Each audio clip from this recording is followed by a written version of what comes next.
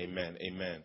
We've been going through Galatians line by line, verse by verse, kind of talking about life in light of the gospel, talking about Paul's anger and frustration with people who have abandoned the gospel as a lifestyle.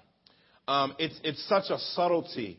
It's such an easy subtlety to walk away from the gospel as the means by which the entire Christian life hinges. We're going to talk about that reality today as we talk about sanctified by the gospel. Sanctified by the gospel. Kind of talks to me, it kind of, reminds me today of these infomercials. The infomercials that have come on, older men got a second leaf on life when they were able to get pleasure nowadays because of a certain drug. You know what I'm saying? And because of that reality, you know what I'm saying? They say you can take this, but your ear's going to fall off, your tongue's going to get numb, you're going to feel like pins are sticking you in the eyes, earwax build up, spontaneous hair will grow between your toes, but this is a good product. I mean, you got all of these joints, and then they got some fine print. Then and then you just look at the bottom, and you're just trying to look at all of this stuff that'll happen to you possibly from taking this product. And what's so funny is many people don't realize that our lives are like that. Many times when we try to live life without the gospel, and you try to do things in your own power and in your own reckoning, in trying to benefit yourself, you make more problems than solutions. And Paul talks about the fact to the Corinthian church. He said, yo, man, you know what I'm saying? He said, you're making more problems with the way you're trying to live without Jesus. This is even deeper than just losing your first love. This is more than that. This is the abandonment of a life. And we got so many preachers that teach 3 ways to get a good family. 5 ways to do this, 9 ways to do this, 8 ways to do this. And you got this list. And we feel like when we've exhausted the options by trying to apply the list, that we've actually met a requirement. Now, I'm not saying that we don't need practical application. That's not what I'm saying. Because, see, I'm going to give you some applications, some stuff for your life. But I believe Paul wants there to be a paradigm shift in our minds in the way we relate to the gospel. Because the gospel many times is thought of something that is proclaimed rather than something that's proclaimed and practiced. And so what we're going to talk about today is we're going to zoom in on the reality of the fact that the gospel sanctifies. And what does that look like in our lives? But how do we need to reapproach life? That's why all of our songs here, a lot of the songs that we do, or at least 1 or 2 of them every Sunday, points you to the cross, points you to Jesus. Because and that's why a lot of our messages, most of our messages, we preach on a 2-sided coin. We preach every text based on what's being said expositionally in that particular text. But we do 2 things with it, which is called a homiletical hermeneutic. And what we do is this. We do this. We preach the gospel. We preach that text and we say, this is what it means for Christians. However, if you're not a Christian, you need Jesus to apply it. If you are a Christian, you need Jesus to apply it. And so because of that reality, we don't want to talk about everybody pulling themselves up by their own bootstraps. Everybody on their own. Like, we believe that you're supposed to work. We believe that you're supposed to be diligent. However, the diligence Paul in this passage talks about has a point of empowerment that we have to make sure we never ignore. And that's the gospel. And so here in this text, I think I may stop at verse 5. I may stop at verse 9. It's according to how time goes. I don't know which one I'll stop at. Let's just read. I'll read to verse 9 and then we'll kind of just line by line it. All right. Verse 1, it says, O foolish Galatians, O foolish Galatians, who has bewitched you? It was before your eyes that Jesus Christ was publicly portrayed as crucified. Let me ask you only this. Did you receive the Spirit by works of the law or by hearing with faith? Are you so foolish, having begun by the Spirit, are you now being perfected by the flesh? Did you suffer so many things in vain, if indeed it was in vain? Does he who supplies the Spirit to you and works miracles among you do so by works of the law or by hearing with faith. Just as Abraham believed God and it was counted to him as righteousness. Know then that it is those of faith who are sons of Abraham. And the scripture, foreseeing God would justify the Gentiles by faith, preached the gospel beforehand to Abraham, saying, in you shall all the nations be blessed. So then, those who are of faith are blessed along with Abraham, the man of faith. In this section, Paul is beginning a section from chapter 3, verse 1 to, I think, about chapter 4, verse 23, where he's beginning a new section within the larger section of helping the Galatians to return to the gospel as a way of life. And in him doing that, he does a defense of sola fide. Say sola fide. That means faith alone. That's one of the tenets of the Reformation that called the church back to the fundamental reality of the fact that salvation and the whole of the Christian life is by faith alone. And because of that reality, Paul says, okay, let me let you know, like this is nothing new. And Paul begins in an eloquent and artistic and beefy way, walking them through the theological paradigm of pistis, talking to them about being saved and sanctified alone by faith and helping them to see the wideness and the span of it. And he gets so mad, it brings me to my first point. It gets him so mad in verse 1. My first point is the gospel is vivid. The gospel is vivid. He says, "O foolish Galatians, who has bewitched you?" O foolish Galatians, who's bewitched you?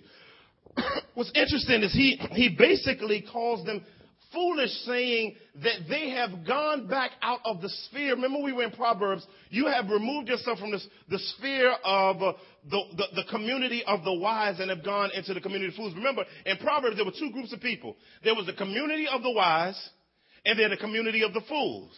The fool has core values and the wise has core values. Now, Paul, talking here, talks about the Galatians being foolish, not positionally, but practically, because he still announces that they're Christians, but he says you're being foolish in relation to how you're relating to the gospel. Whenever you begin to not live in light of the gospel and begin to back up from the gospel as the means in which your entire Christian life hinges, you become foolish.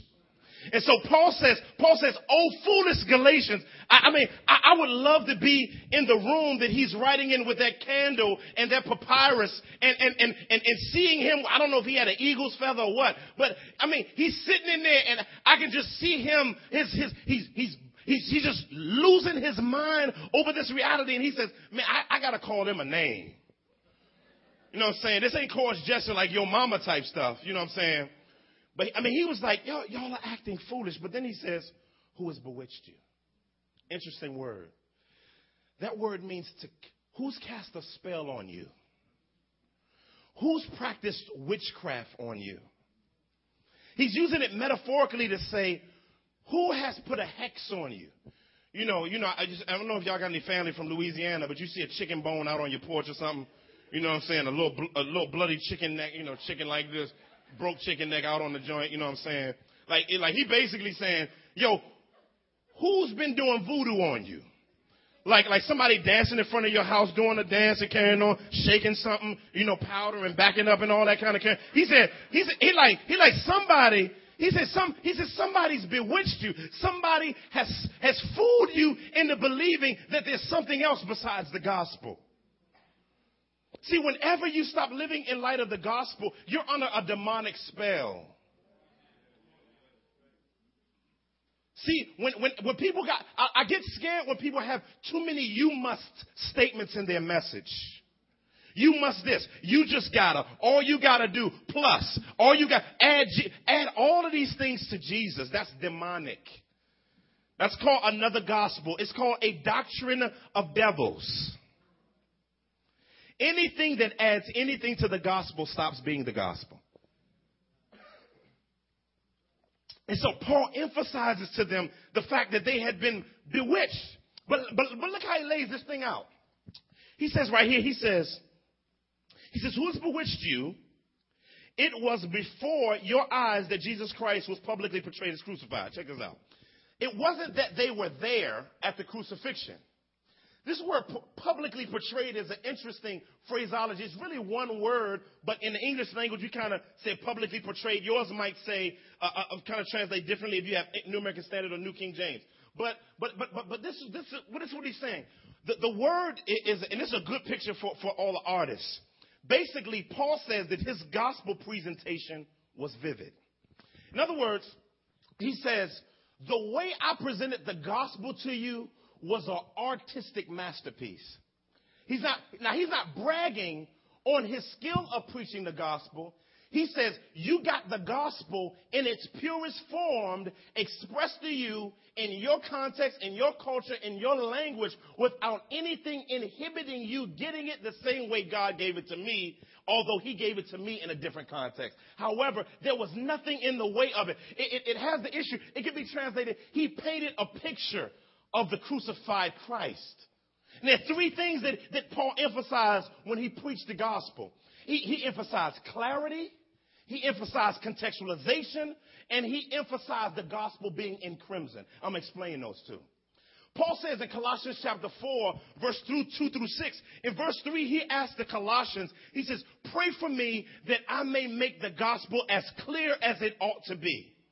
You know what I'm saying? He says in Ephesians chapter 6, verse 18, he says, pray for me that I may have boldness to proclaim the gospel. In other words, you got a clear presentation of the gospel. You got the fact that you're jacked up. You got the fact that God isn't. And I expressed that vividly to you.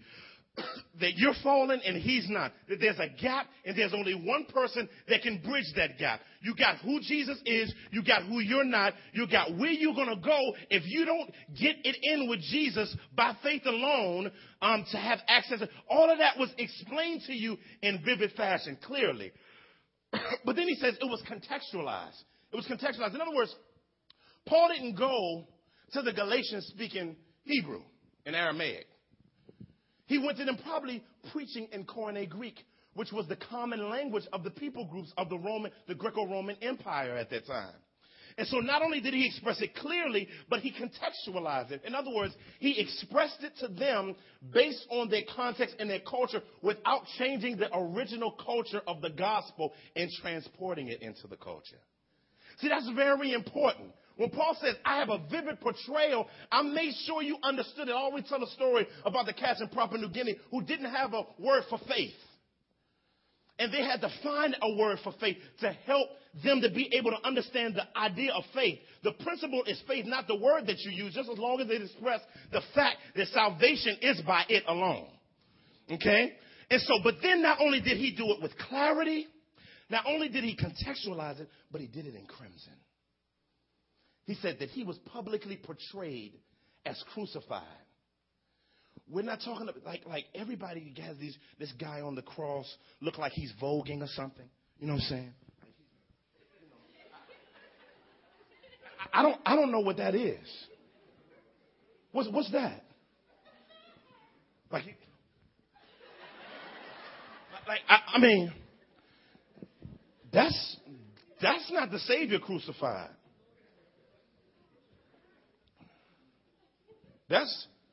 Paul said, I portrayed him brutally beaten.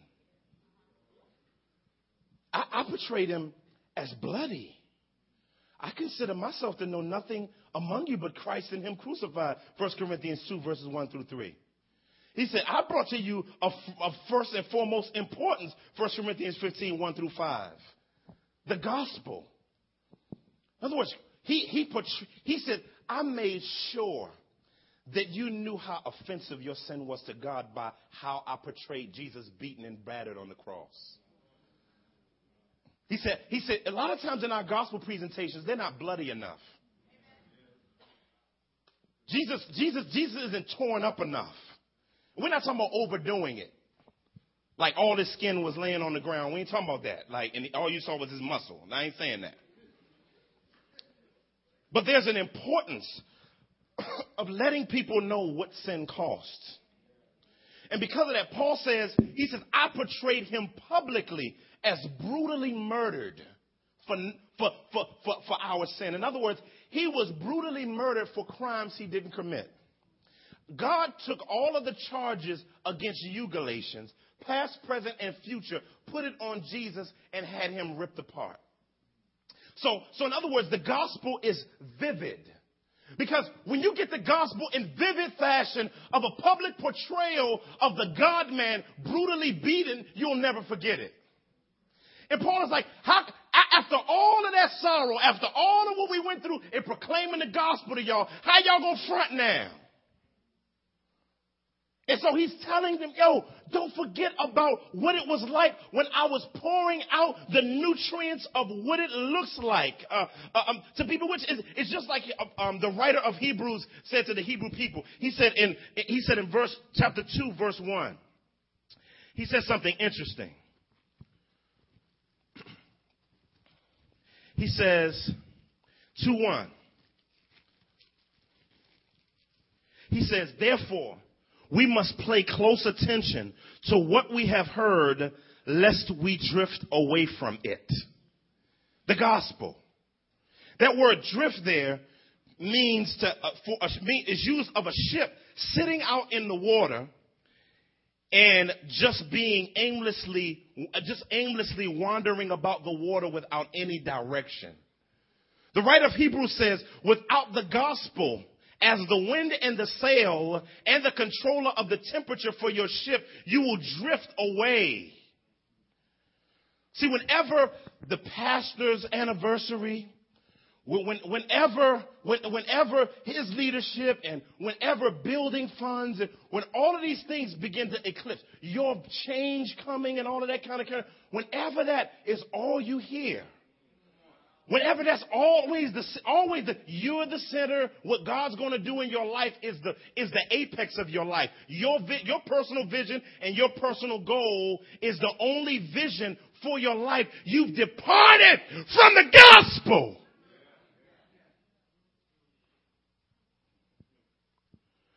Because when it's properly portrayed, you'll never forget it. And any believer says, oh, that's, and I'm going to talk about that in a minute. That's milk stuff. We'll talk about biblically what milk is and biblically what steaks are. Whether you have milk or steaks, it doesn't matter. All have to be influenced and cooked in the temperature of the oven of the gospel. So we got to be careful of abandoning the reality of the gospel. We must remember it. That's why we remind each other of it so much. Remember that he died. Not just something tagged on to the end of a message with somebody shaking a handkerchief and say, didn't he die? That's not it. He's the whole, not a piece. So we got to remember the reality of the gospel. Don't you ever forget that he died. Don't you ever forget that he was ripped, brutally beaten beyond the 40 lashes that the Jews were supposed to give. That's why he gave them to Rome. Don't you ever forget it. It is not just your beginning point, which brings me to my next point. The gospel brings God's people's faith to completion. The gospel, I'm going to say it again, brings God's people's faith to completion. This principle will be the most important principle you learn. I don't care if you get a PhD. This is the most important principle of the Christian life. I'm just trying to tell you, there is no principle in the Bible that exceeds this principle. Because the gospel brings your faith to completion. Look at verse 2. Check it out. He says, let me ask you only this. Since y'all, y'all smelling your own armpits. He said, did you receive the Spirit by works of the law or by hearing with faith? Paul's asking a rhetorical question. And he's going to deal with this issue of faith. Of course, the answer is by faith. We're going to talk what he means about the meaning of receiving of the Spirit. And we're going to talk, because you got to work through that to kind of work through theologically what he's talking about here. We're going to talk about the relationship with works to faith. Now, Paul here in this passage is talking about, he's not talking about works-based faith, but faith-based works. Let me say that again. Paul is talking about faith-based, not a faith-based initiative, faith-based works, not works-based faith. Listen, faith-based works are works that flow out of faith in Jesus. Works-based faith say, in order to get Jesus, I may work in order to get faith. There's a difference. So Paul says, when I came to you, was it you amping up your game that you got the Spirit? Like the people that talk about you got to work to get the Spirit, this text is against that. Like, I got to work to get the Spirit. I got to run around the church 3 times. Run around the church 3 times and the Spirit going to fall on you. Go run. 1, 2, 3, go. And just take off running. You know what I'm saying? I mean, stand out there. Thank you, Jesus. Thank you, Jesus. Thank you, Jesus. Thank you, Jesus. Thank you, Jesus. Thank you, Jesus. Thank you, Jesus. Thank you, Jesus. Thank you. No. He said you didn't receive the Spirit by works. He said you received the Spirit by faith. See what I'm saying? So he's totally eradicating the reality of the fact that man's effort brings the Spirit. But it's an initiation of the work of the sovereign Jesus who sends the Spirit. Now we're going to talk about the Spirit and his works in relation to this passage because it's in the text. But check out what he says. He says, are you so foolish, having begun by the Spirit, are now perfected by the flesh? When he says, having begun by the Spirit, check this out. The Spirit, we got to do a little sub-biblical theology on the work of the Spirit to understand what he's talking about. The Spirit is the one who applies the work of the cross to the Christian's life. Let me explain that. We're going to go to some verses on that. Jesus, the Father, Ephesians chapter 1, initiates through divine decree and edict. The Son acts out or brings to fruition the ability for the edict to touch human beings through the cross and the resurrection. The Spirit is the one who's the application. His role in the Trinity is application. In other words, his role is to make sure that we become Christians, that we remain Christians, and that we spend eternity with the Father. Now, let me explain this now. Now, hold your finger up in Galatians and go over to let's go over to John 14. Matter of fact, John 16. John 16.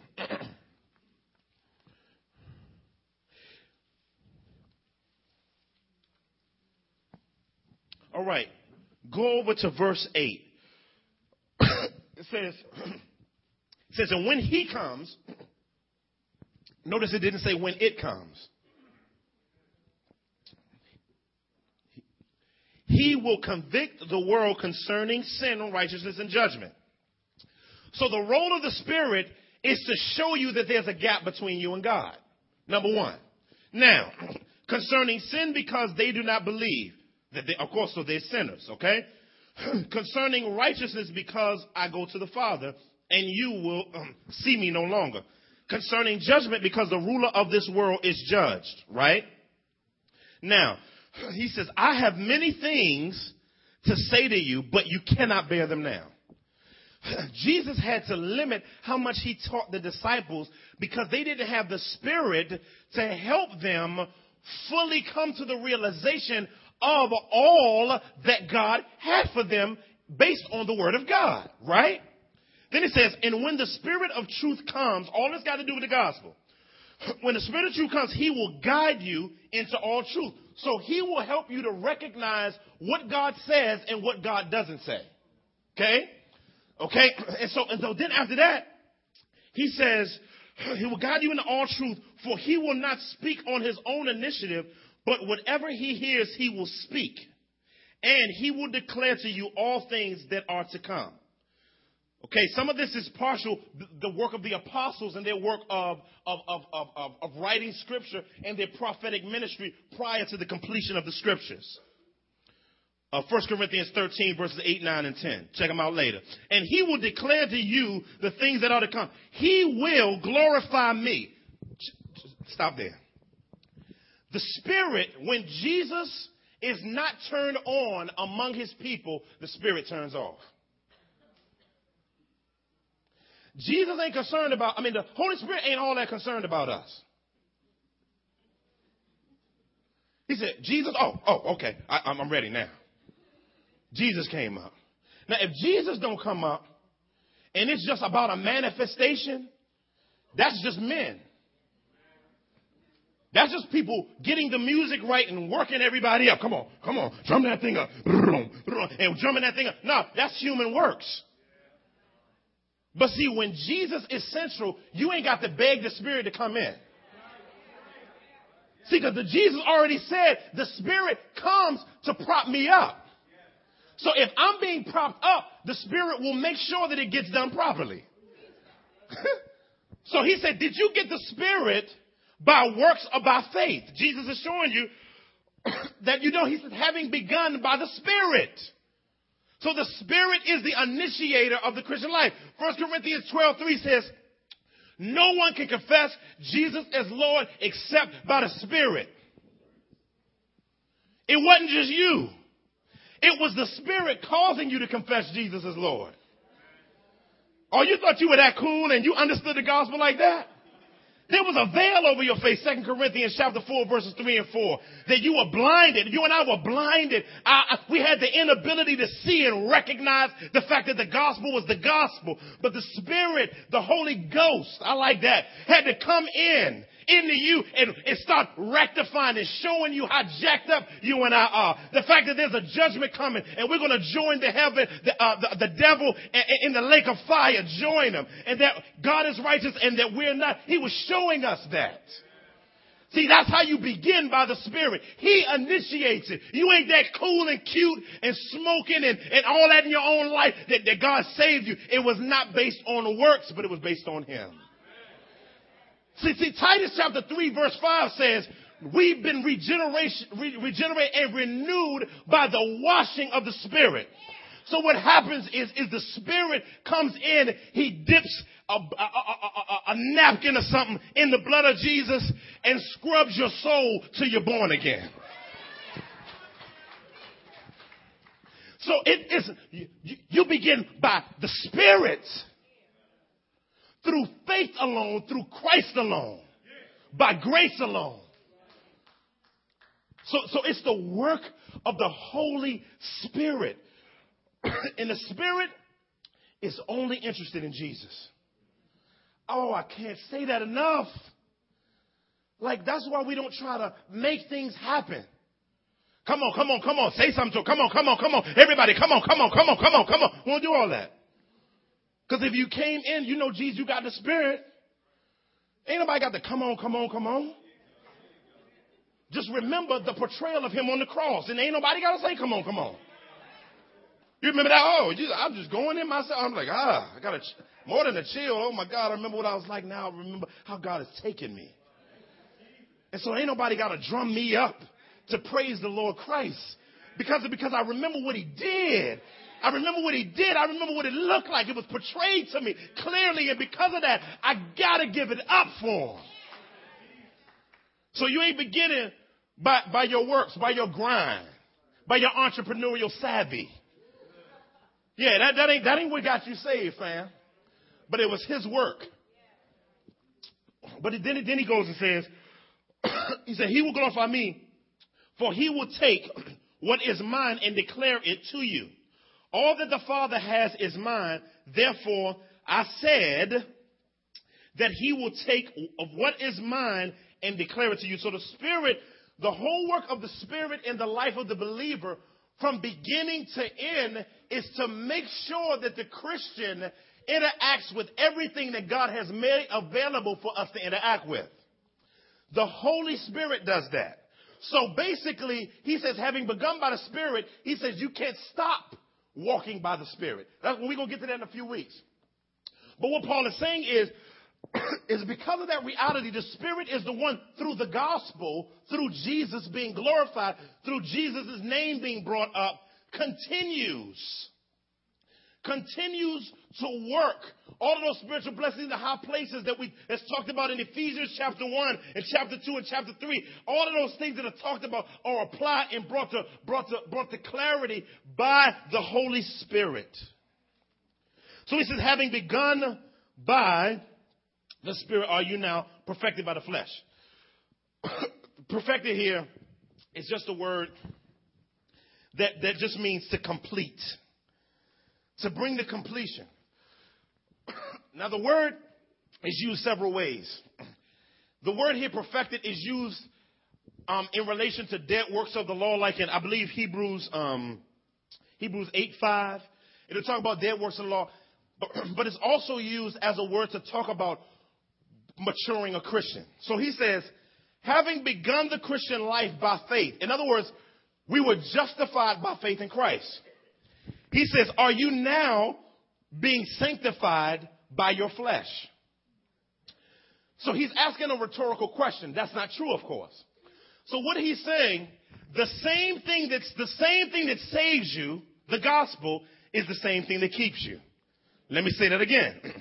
The same thing that saved you is the same thing that keeps you. See, when people read Romans 1:16, they read it for justification. But if you understand the book of Romans, it's broader than that. It's broader than that. Thank you, though. It's broader than that. Because I remember my Greek professor, before we had to translate the book of Romans twice. And from Greek to English. I remember him telling us, he says, gentlemen, ladies, he said, listen, he says, Romans, because Paul hadn't been to Romans at this point in the way that he would have liked to have gone into Rome, he said, the book of Romans is a total gospel theology. It's basically his gospel thesis. You will see Paul through the book of Romans teach justification, sanctification, and glorification. And it's even broken up into those parts. Okay? Chapter 1 through 5 goes on justification. Chapter 6 on is sanctification and justification. All right? So now, what Paul wants to do is give you the total. When he says the gospel is the power of God unto salvation, he's not just talking about just being saved by justification. In other words, like Shai was talking about last week, being declared righteous or acquitting of the charges. This goes beyond, stay with me, y'all, the acquitting of the charges. This goes to you walking out the Christian life. Sanctified. In other words, and there are two types of sanctification. There's positional sanctification and there's practical sanctification. There's positional sanctification and there is practical sanctification. Of course, positional sanctification is, this is my definition, is the act by which the Spirit sets the believer aside to God and for God through Jesus Christ for God's specific purposes. Let me say that again. Positional sanctification is the act by which the Spirit, the Holy Spirit, sets the believer aside to God, for God, through Jesus Christ. When you look at Hebrews 10:10, it points to the reality of the positional work of sanctification by the Spirit who sets us aside. Hebrews 10:10. You don't have to turn there. I'll read it. Verse 10 of chapter 10. It says, and by that will we have been sanctified through the offering of the body of Jesus Christ once for all. That have been sanctified is a perfect passive. What does that mean? That means a definitive work that happened in the past that has continuous effects. So that means there was a definitive time when Christ did that, and it happened to us in our lives, But it didn't stop there.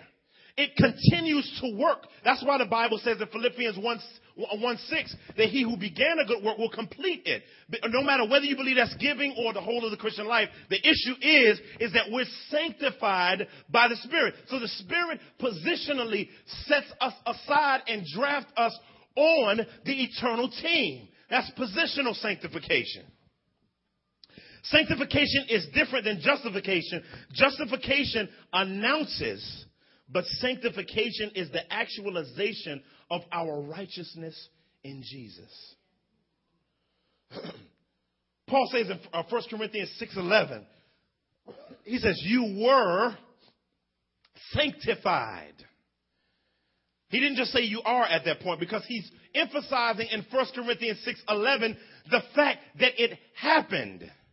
So, in other words, positionally, we have all of the Christian life completed in Jesus. However, when we look at our nasty, filthy, everyday life, our soul hasn't been sanctified in relation to the reality of the fact that we've been positionally set aside to God. Therefore, there's a need for the process called sanctification. Sanctification, post-positional sanctification, progressive sanctification is the process by which we become actually holy. Let me say that again. Sanctification is the process by which we become actually holy. See, when you look up in that 1 Thessalonians chapter 4, verses 3 through 4, Paul tells the Thessalonians, he says, this is the will of God, your sanctification, that you abstain from sexual immorality. Now, he wouldn't tell them that this was only positional if he's telling them to stop having sex with each other outside of marriage. He's telling them, listen, the reason why you don't have sex is because God wants you to grow up. He's not have sex. Let me fix that now. It's good to have sex. Amen. But it's supposed to be in the context of marriage. So the reason why he doesn't want sexual immorality applied is because that's a sanctification issue. So in other words, positional sanctification. James says in James 1:21, he says, receive the engrafted word of God, which is able to save your souls. A lot of people read that and say, if you're not getting the word, you're not going to be saved. No, that's not what it's saying. Saved or salvation or saving in the New Testament has several ways that it's used. Are y'all still with me? It means to be, it could be to justify, to sanctify, and sanctification has three positions that counts for justification and glorification. I'm explaining that in a minute. But salvation, you got to understand whether it's you're being declared righteous, or you're being continuously shown as righteous, or you're consummated in eternity in righteousness. That's glorification. Now, sanctification is we're sanctified positionally, we sanctified practically, and we will be sanctified ultimately. See, a lot of times people hear the doxology at the end of the church gathering, and Jude, the last verse, and it says, now unto him who is able to keep you from stumbling and present you faultless before his throne with exceeding gladness and joy. To him, our God and Savior, be glory, majesty, dominion, and power, both now and forever. What is that? It's really an exegesis of glorification. See, because, well, listen to this. See, practical sanctification is the process by which we become actually holy. Glorification is the fullness of the application of all of the righteousness of Christ realized in the believer's life to live eternally in the presence of God. 1 Corinthians 15 says we'll have new bodies. 2 Corinthians 5 says we'll have new bodies and we'll be fully grown up in the faith. So that's ultimate sanctification. But then he says being perfected by the gospel. That's very important. Faith in the gospel grows you up. But you got to learn the trick. It's a nice little trick. Everything you want to apply, you got to look at in light of Jesus. See, somebody say, I'm dealing with a pride issue. I got to stop being prideful. I'm going to try to be more humble. No. Wrong answer. If I were you, I would go over to Philippians chapter 2. And I would look at Paul's commands and then go to the one who went from heaven to earth and who's displayed the ultimate act of humility through coming from heaven to earth, living the life that I can never live, dying the death that I can never die, being raised from the grave that I can never be raised from. And pull off of the nutrients of that. Say, God, Jesus, teach me how to live humbly in light of the fact that you humbled yourself by coming from heaven to earth. The humiliation that you experienced on the cross, help me to internalize that reality so beefily. I made up a word. God, even rig my life where I can, in some minute way, empathize with the infirmities of Christ on the cross so that you can work in me humility. That's cross-centered application of your Christian life. See what I'm saying? See, if you say, I'm masturbating, okay, go to 1 Corinthians 6. It says, for you were bought with a price, therefore glorify God in your body. So now you're saying, based on the death of Christ, I was saved not to relate to my body like this. Therefore, God, help me to live out the reality of the death of Christ through how I govern my temple. If your mind is going crazy and you're dealing with depression and you're dealing with frustrations, or you have a bad thought life, go over to 2 Corinthians chapter 10. Bring all thoughts captive in obedience to who? Jesus is not the beginning point. Are you getting it? So the whole Christian life is done by Jesus through the gospel and applied by the Spirit. Taking every thought captive. So you're asking yourself, in other words, it's because it says every thought, listen, that exalts itself against the knowledge of God. So you take that thought and you write it down. You say, what about this thought is becoming an idol in relation to God's proper position in my life? Then you find a verse put up against it that overrides its position in your life and ask God through the cross to apply it. And you got to apply, and this takes work. It's not you just saying, this means you got to work. You got to get a concordance. If you don't know what it is, that means you got to look up pride. You got to look some stuff up. Some of us just devotionally read, and the waters were dripping off, ... And then you just start reading something that has nothing to do with the verse. You ain't going to grow from that. You got to spend some time in the Bible. Now, I know we like all of these books and we like all of these, all this stuff. You got to open up your Bible. I ain't got time. How you going to live there? Because if you don't have time, you're perfecting yourself by works. You're automatically going to the involuntary action of religiosity and self-moralization. So you can't afford to. This is your lifeline. You got to get in your Bible, fam. Because you need to be able to call some stuff up during the day and use it. Now, some of us ain't got nothing we can use. We just on empty. All we got is the mind of Christ with nothing in it. But we got to get, because this is it's an everyday process, but it's also a moment by moment process. And that's where the work comes in. The work comes because of faith, not the other way around. So again, again, we have to understand that reality. So the gospel grows us up. Now listen to what Tim Keller says. I wish I had all this stuff on PowerPoint. Sorry, y'all. Tim Keller says, Paul is showing us in these verses that we never get beyond the gospel in our Christian life to something more advanced. The gospel is not the first step in a stairway of truths. Rather, it is more like the hub in a wheel of truth. See, it's like the spokes. See, the gospel is like the middle of the bike. And the spokes is everything else in the Christian life that orbits it. And without that in the middle, all of the other stuff falls apart. So that's what the gospel, if you want your marriage to get beefed up, you can't just say, I need to be a better husband. That's not it. That sounds good. That sounds like repentance. It's not. See, repentance is to change your mind. You have to get in the Bible to have your mind changed. You want to be a better husband, you go over to Ephesians chapter 5. And again, guess who else? Guess what it points to again? I'm sorry, y'all. Jesus. And then he begins going through again Christ as the way in which a husband becomes a good husband. Jesus and the way he loves the church. Stuff like that. I was telling somebody in premarital counseling the other day, I said, I'm a little mad at women now. Because y'all got two sanctifiers. Y'all got the Holy Spirit and the husband. Y'all didn't know that, did you?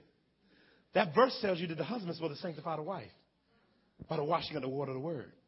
Practically. So she has an internal and external sanctifier. And men are given the grace. That's just something, a sidebar on that. But remember, Jesus is the way for you men to be a beefy sanctifier. And you pull off of him and the way he relates to the church and apply that to your marriage. I'm telling you, that was one for free. But then he goes further. He said, the gospel is not the ABCs, but the A to Z of Christianity. The gospel is not some minimum requirement doctrine necessary to enter the kingdom, but the way we make progress, all progress in the kingdom. He says, we are not justified by the gospel and then sanctified by obedience, but the gospel is the way we grow and are renewed. Colossians 1:6. It is the solution to each problem, the key to each closed door, the power through every barrier. Romans 1:16 and 17. It is very common in the church to think as follows. The gospel is for non-Christians. One needs it to be saved, but once saved, you grow through hard work and obedience. But Colossians 1:6 shows that this is a mistake. Turn over to Colossians 1:6.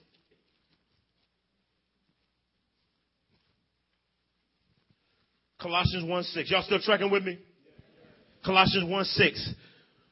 It says, let's start at verse 5. It says, because of the hope laid up for you in heaven, of this you have heard before in the word of the truth, the gospel. Golly, man. Which has come to you, as indeed in the whole world it is bearing fruit and growing. Process language. As it also does among you since the day you heard it. So he's saying the gospel is still doing work, not just in people coming to Jesus, but in growing the people who came to Jesus up in Jesus. This is important because some of y'all are getting free right now. Some of y'all, for the first time in your life, you're taking a big sigh because your whole Christian life has been in you trying to make it happen. If I just read this book and if I just memorize this theological principle, then I'll get it. And listen, community by itself doesn't help. Community is helpful to reinforce. But community is not a solve-all. The gospel is. So people are going to give you good advice, and your ability to apply it is going to be disappointing until you learn how to apply the gospel. People leave churches because they're disappointed with people, but they don't realize that they're not applying the gospel.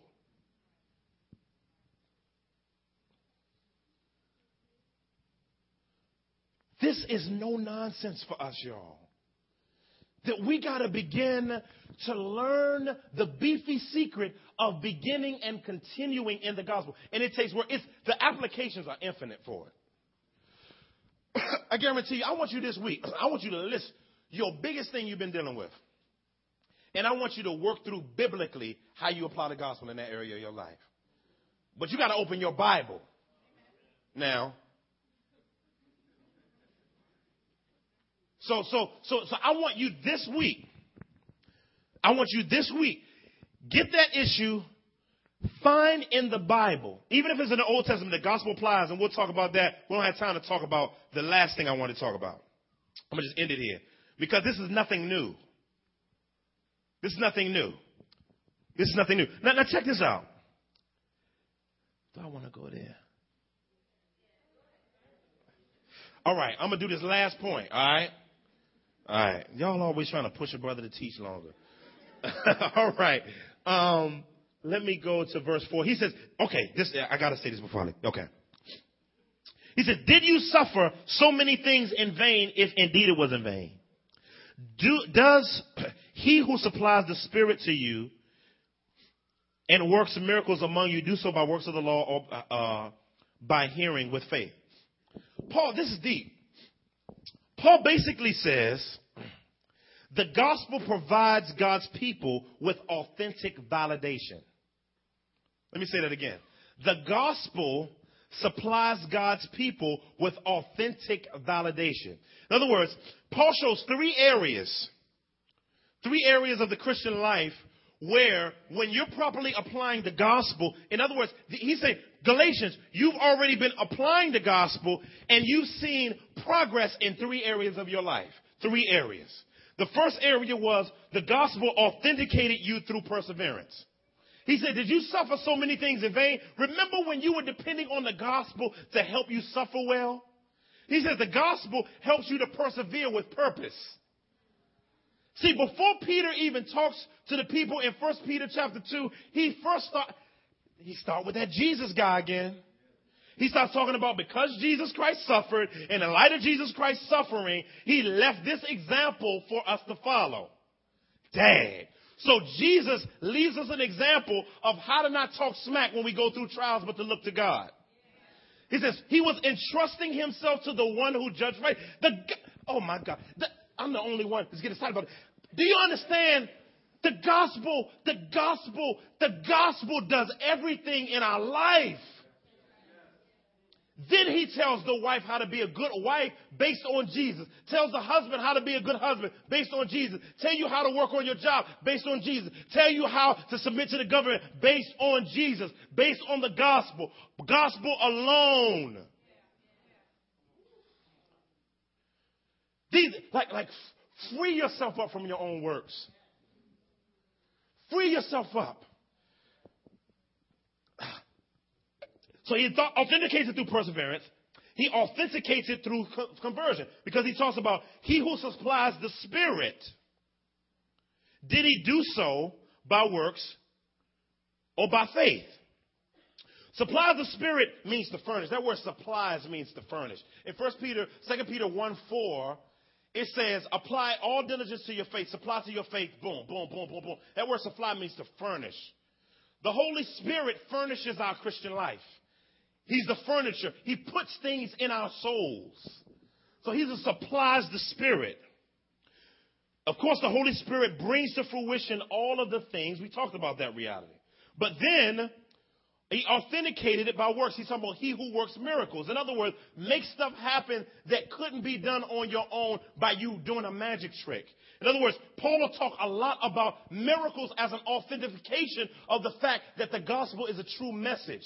In Acts chapter 2, verse 47, you see people were added to their number because stuff was happening by the apostles' hands. Acts 5, verses 12 through 16, 9:42, 13:12, 16:30, 1 Thessalonians 1:5, 1 Corinthians 12:12, and 1 Corinthians 14:22-25, Luke chapter 7, verse 19 through 22. I sound like Stephen the Levite up here.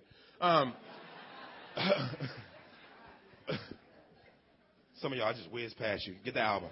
But I mean, in other words, throughout the Christian life, the works that happened to believers was an authentication of the fact that the gospel is a true message. Now, finally, the gospel about Jesus Christ has always been the way people were made acceptable to God. Let me say that again. Some of y'all missed that. The gospel of Jesus has always been the way people were made acceptable to God. In other words, gospel causes good experiences to happen to us, but it also transcends your experience. Now look what he says. Look what he says. This is good stuff in his Bible, ain't it? Verse 6, he says, just as Abraham believed God and it was accounted to him as righteousness. Know then that it is those of faith who are the sons of Abraham. And the scripture, foreseeing that God would justify the Gentiles by faith, preached the gospel beforehand to Abraham. What? The gospel got preached to Abraham? Wow. Paul said the gospel got preached to Abraham. How did the gospel get preached to Abraham and Jesus ain't even down on the cross yet? Did you know that the gospel got preached to Adam and Eve too? Did you know that? When he told her that her seed would crush his head, that's called the proto-evangelion.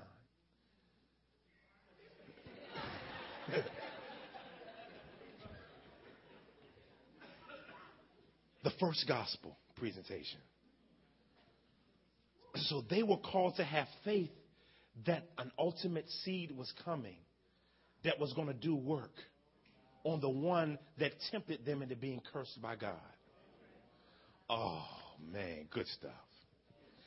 Abraham, he says, through your seed, all the nations will be blessed.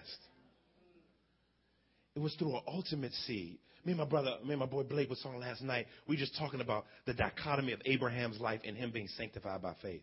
You'll see in James chapter 2, it says that Abraham's faith, even though you'll see in Genesis 15:6, it'll say that and Abraham believed God and it was accounted to him as righteousness. Well, you'll see that when he tried to sacrifice Isaac in Genesis 22, he was talking to me about it because I was trying to work through it. In chapter 22, he sacrificed Isaac. He tried to sacrifice Isaac. God stops him. Remember that? When you go over to Hebrews 11, it says that by faith, Abraham believed that God was going to raise Isaac from the dead. So when he pulled up his hand and was going like this, he was saying, God's going to raise him up. God's going to raise him up. And God said, stop! Oh, I'm loving how you walking with me by faith. Now, James in chapter 2 says that Abraham his faith was made complete. Same word used here. Perfected by faith. So in other words, Abraham believed God and righteousness was imputed to him in chapter 15. But James says that he was continuing in faith from chapter 12 all the way to chapter 25. So he was living life based on the fact that a seed was going to be promised. So he was justified by faith and sanctified by faith.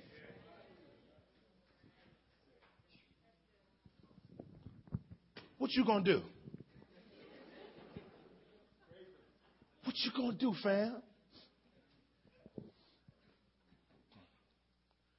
We gotta, this is nothing new. Everybody in the Old Testament, they weren't sanctified by the law. That's Paul's argument. That's what we're going to talk about for the next few weeks. But we grow up when we skillfully grow in Jesus through the gospel. We continue to have faith in the gospel, faith in the gospel, faith in the gospel. I don't care what you're believing God for. Everybody believe in God for something. But I pray that our lives are marked by the gospel, no matter whether you're rich, whether you're poor, whether you're middle class, upper middle class, lower middle class, lower class. You know, you got all kinds of classes. Doesn't matter where you are. You've got to walk by faith. This is the mark of the Christian life. Listen, and God is not going to let you get away with it. Some of y'all are scared to move in some areas of your life. God is not going to let it happen without faith. That is the mark of a Christian life. That's the mark of a Christian. And it's the exciting part of it. Because you know you're not doing it on your own. So I pray today that our lives are marked, that we become craftsmen with the gospel. Craftsmen and women who are able to skillfully apply the gospel to our lives and teach one another how to apply the gospel to our lives. Maybe you're here today and you can't be sanctified by the gospel because you haven't yet been justified by the gospel. So Jesus Christ, you've already heard it. There's a gap between you and him, all of us, between us and God the Father. But Christ, faith in the brutal beating of the crucified Lord and his resurrection, faith in him alone gives salvation. He satisfied God's wrath so that we can walk in the pleasure that Christ has already pleased them with on the cross. Will you join God's community today? Not join the church. I care less about you coming to covenant community if you don't know Jesus. There's a card in your bulletin. Fill that joint out. If you were a visitor, grab another bulletin. Fill it out. Put it on the back table. We want to talk to you about the Lord Jesus. Father, we thank you that